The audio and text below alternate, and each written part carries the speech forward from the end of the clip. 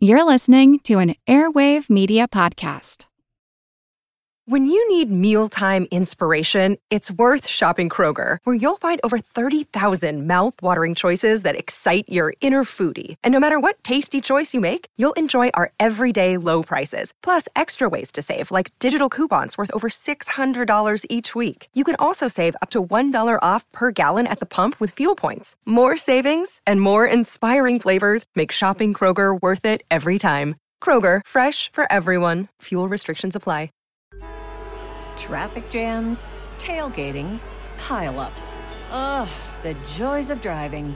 How could it get worse? The federal government wants to have a say in what you drive. That's right. The Biden administration's EPA is pushing mandates that would ban 2 out of every 3 vehicles on the road today. Don't let Washington become your backseat driver. Protect the freedom of driving your way. Visit EnergyCitizens.org. Paid for by the American Petroleum Institute.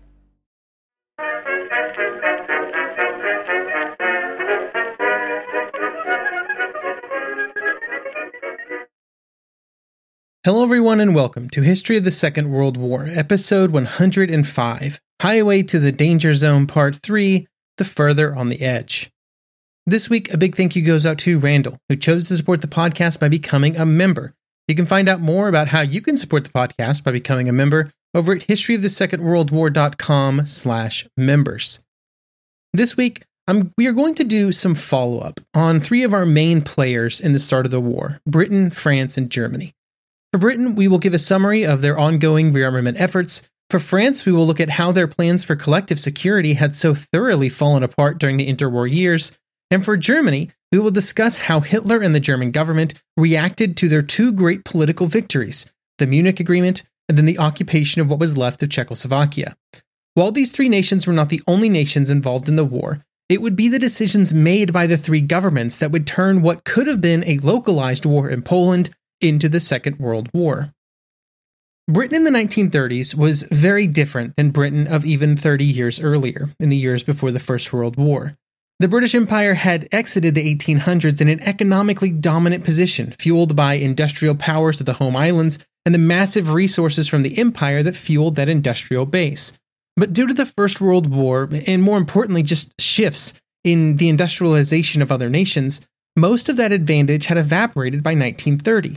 Importantly for rearmament, there was also some questions of being asked about whether or not Britain should go to war at all, and if it was possible for a war to result in positive outcomes for nations like Britain, who stood to gain very little, either monetarily, economically, or geographically.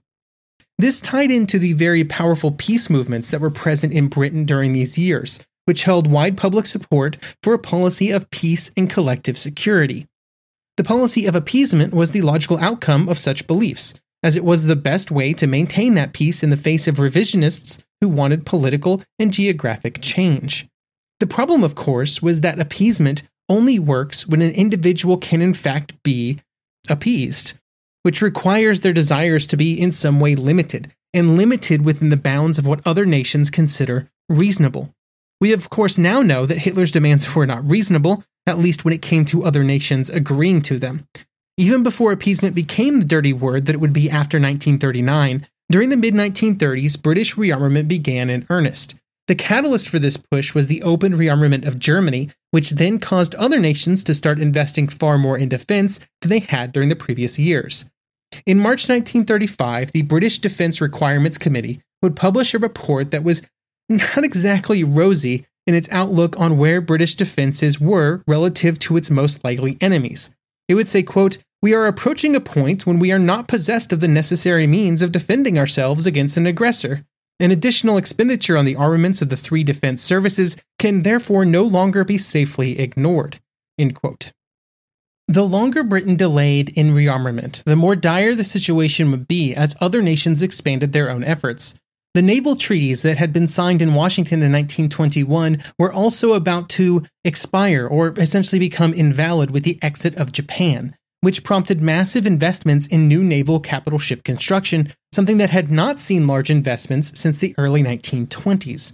The demands of the Royal Navy, the Royal Air Force, and seemingly always last on the list, the British Army, caused the total overall British defense expenditures to double between 1934 and 1938. But even at that point, the overall spending was less than 7% of national total income, which, if not a third smaller in absolute terms, was a third smaller than Germany in terms of overall government commitment.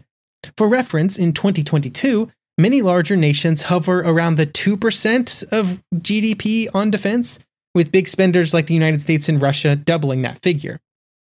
While the percentage number may not have been very impressive, the effects of the millions and millions in government spending on the economy was very positive. Military industries had to rapidly expand their spending and their employment numbers to meet the new and growing government demands.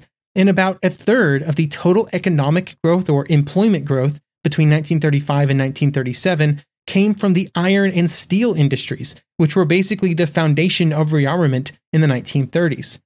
It quickly got to the point where there was a serious lack of workers, especially skilled workers, the number of which had shriveled in the early 1930s during the harsh economic climate of the slump. By the time that Germany invaded Poland, British rearmament efforts were outpacing that of Germany, but then Germany had its string of great victories. Britain and France were not in a position in 1939 to attack Germany, but over the first 9 months of the war, their inability to contain German expansion robbed them of the dominant economic position they had enjoyed during the First World War. With Italy, Eastern Europe, their conquest in Norway, and good relations with other Nordic countries, the wide expanses of the British Empire would shift from a competitive advantage to a strategic nightmare, as they were not able to properly take advantage of the better economic situation they had experienced after 1914. While Britain had based much of its pre-war planning on its ability to economically outpace Germany when it counted, France had long prepared a different strategy: diplomatic encirclement. Basically, France wanted friends, and as many as it could get, to combat Germany. There was, of course, the idea of collective security, which was baked into the League of Nations, but this was felt to not be sufficient, and France never had full confidence in the League. In fairness, as history would show, this skepticism in the ability of the League of Nations to defend its members was completely and totally justified. Instead, France wanted to resort to a more old-school approach to putting a band back together. Treaties with nations that provided alliances, guarantees, and specific calls to action if national interests were threatened. These were the familiar methods of nations banding together and had been an important piece of European diplomacy for centuries.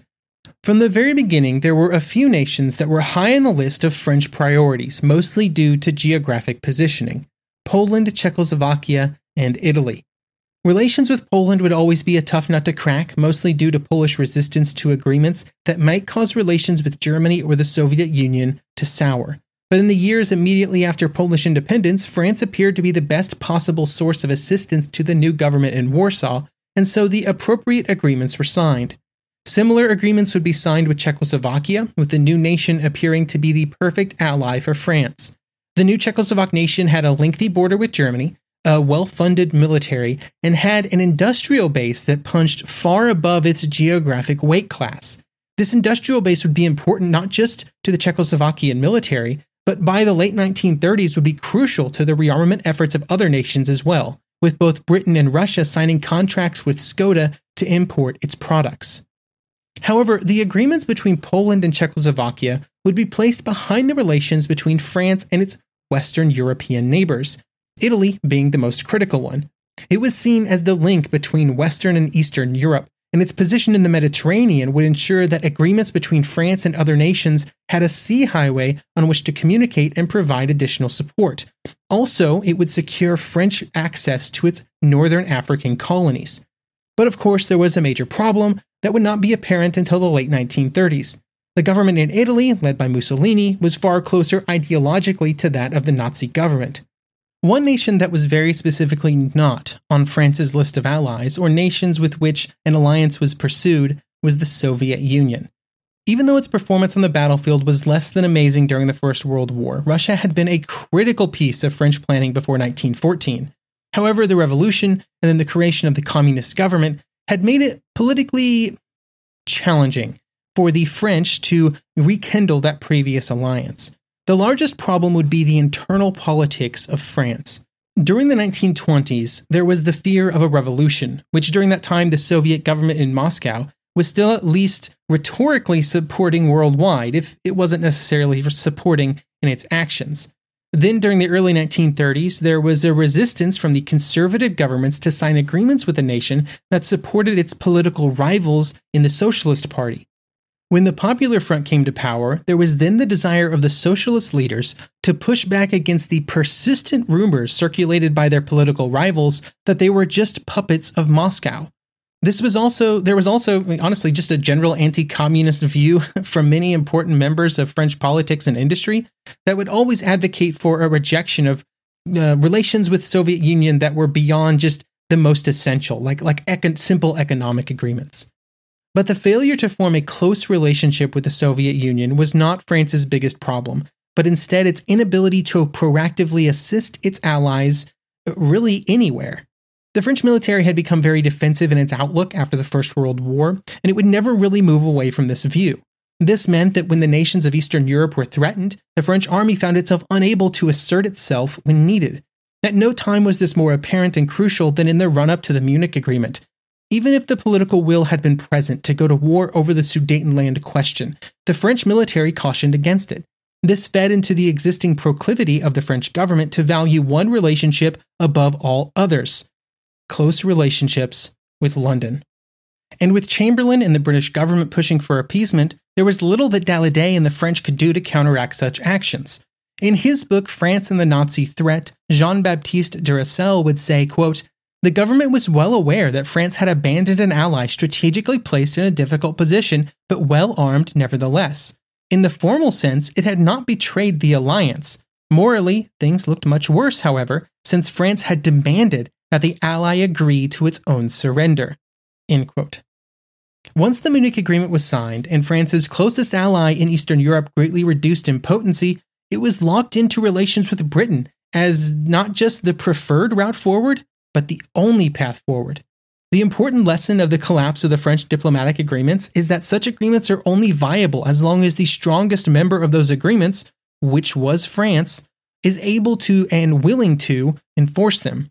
By not ensuring its ability to come to the aid of other nations in a military conflict and then surrendering its diplomatic independence to Britain, 20 years of French diplomatic efforts were undone.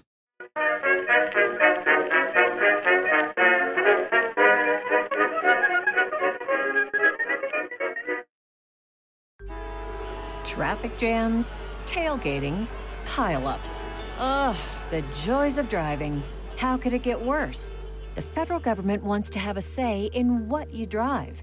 That's right. The Biden administration's EPA is pushing mandates that would ban 2 out of every 3 vehicles on the road today. Don't let Washington become your backseat driver. Protect the freedom of driving your way. Visit EnergyCitizens.org. Paid for by the American Petroleum Institute. Want to learn how you can make smarter decisions with your money? Well, I've got the podcast for you. I'm Sean Piles, and I host NerdWallet's Smart Money Podcast. On our show, we help listeners like you make the most of your finances. I sit down with NerdWallet's team of nerds, personal finance experts in credit cards, banking, investing, and more. We answer your real-world money questions and break down the latest personal finance news. The nerds will give you the clarity you need by cutting through the clutter and misinformation in today's world of personal finance. We don't promote get-rich-quick schemes or hype unrealistic side hustles. Instead, we offer practical knowledge that you can apply in your everyday life.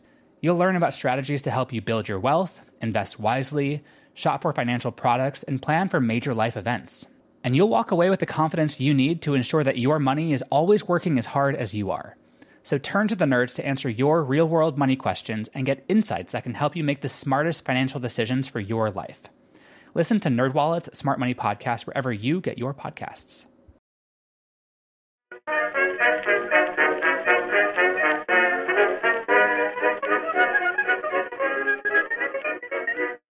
When discussing history, particularly political history, tidy breakpoints have an almost inescapable pull. In a book, it's how you structure chapters. In podcasts, you always look for those tidy breaks for episodes or series. Before Munich, Munich, after Munich, then the invasion of Czechoslovakia, then Poland. All neat, nice, and tidy. But of course, history is always more difficult and confusing. Germany's turn towards Poland did not wait until the end of its dealings with Czechoslovakia. In fact, just a month after Munich, discussions would already be opened with the Polish government that would lay the groundwork for the next year of disagreements, which would continue to amplify the tension between the two nations and would eventually be used as the excuse for the invasion. On October 24, 1938, the German Foreign Minister Ribbentrop would meet with the Polish ambassador Joseph Lipski with the goal of starting the conversations that would lead to a general settlement. The core of the problem was always going to be around Danzig and the Polish corridor, that area of Poland which had been carved out of East Prussia after the First World War to give Poland access to the Baltic Sea. The German government wanted the entire area back, but they would also claim that they were open to discussing a compromise, maybe just a motorway or a railway that would connect German-controlled areas of East Prussia to the rest of Germany. But in both cases, Germany wanted to have full rights to the territory used by those two transportation corridors, which Poland then did not like because they would in essence be cut off from the Baltic. You can't have two nations owning one piece of territory. Ambassador Lipski would not provide an immediate official answer when these proposals were made, although he would say that he personally saw no possibility of it happening, but for a more official response, he would have to consult with Warsaw. And when he did receive that answer, it was definitive. It would arrive a week later from Warsaw, and it basically echoed what Lipski had already said. There was no chance of this happening. The real sticking point in any proposal would always be the idea of Germany being given some kind of sovereign territorial claims over some kind of corridor that bisected the Polish corridor, because then that would defeat the purpose of the Polish corridor, which was to give them access to the Baltic. There was more wiggle room on the topic of Danzig, with Poland willing to negotiate a new agreement with Germany that would supersede the agreements that had previously been made through the League of Nations. After these initial approaches were rebuffed, Hitler and the German government immediately began to move forward with future military operations. At this point, the emphasis was still on Danzig, with the order given by Hitler for the German army to reach out and occupy Danzig really at a moment's notice by a surprise assault at any time that he wanted to do so. Even this idea contained a bit of a miscalculation, though, because it meant that Hitler was planning on carving off Danzig and the corridor, like he'd done in Austria and in the Sudetenland. In both cases, he had been able to obtain control of an area outside of Germany, not by military action, but instead just swift initiative, and he believed that Danzig would provide another opportunity to do the same. Not start a war, just do some political maneuvering and then race in really fast and occupy it and hope everything worked out. However, unlike Austria and Czechoslovakia, Poland would prove to be on kind of a different level when it came to being ready to resist, with clear messages being sent from the foreign minister Beck to Berlin that if Germany attempted any kind of reworking of the border regions outside of negotiations with Poland, it would result in war, straight up. This idea that a revision to the Polish border could be made without war starting, and that Poland could be in some way overawed by another swift German move, was an important aspect of German planning, because in spring 1939, Germany was not ready for a war. Rearmament efforts were proceeding forward as quickly as possible, with ever greater targets being put in place as the rearmament efforts of other nations forced a constant redoubling of efforts, but there were always limits on how fast such efforts could be accelerated, and Germany was hitting them mainly due to a lack of raw materials or the ability to increase imports. As discussed in episode 104 a few weeks ago, during these years, the German timeline for war was around the 1942 mark, at which point the rearmament efforts would be completed and the German military would be ready to go to war. Equally important, in the mind of Hitler and other German political leaders, they also felt that at that point the German people would be ready to go to war psychologically and ideologically, a critical component of the war effort.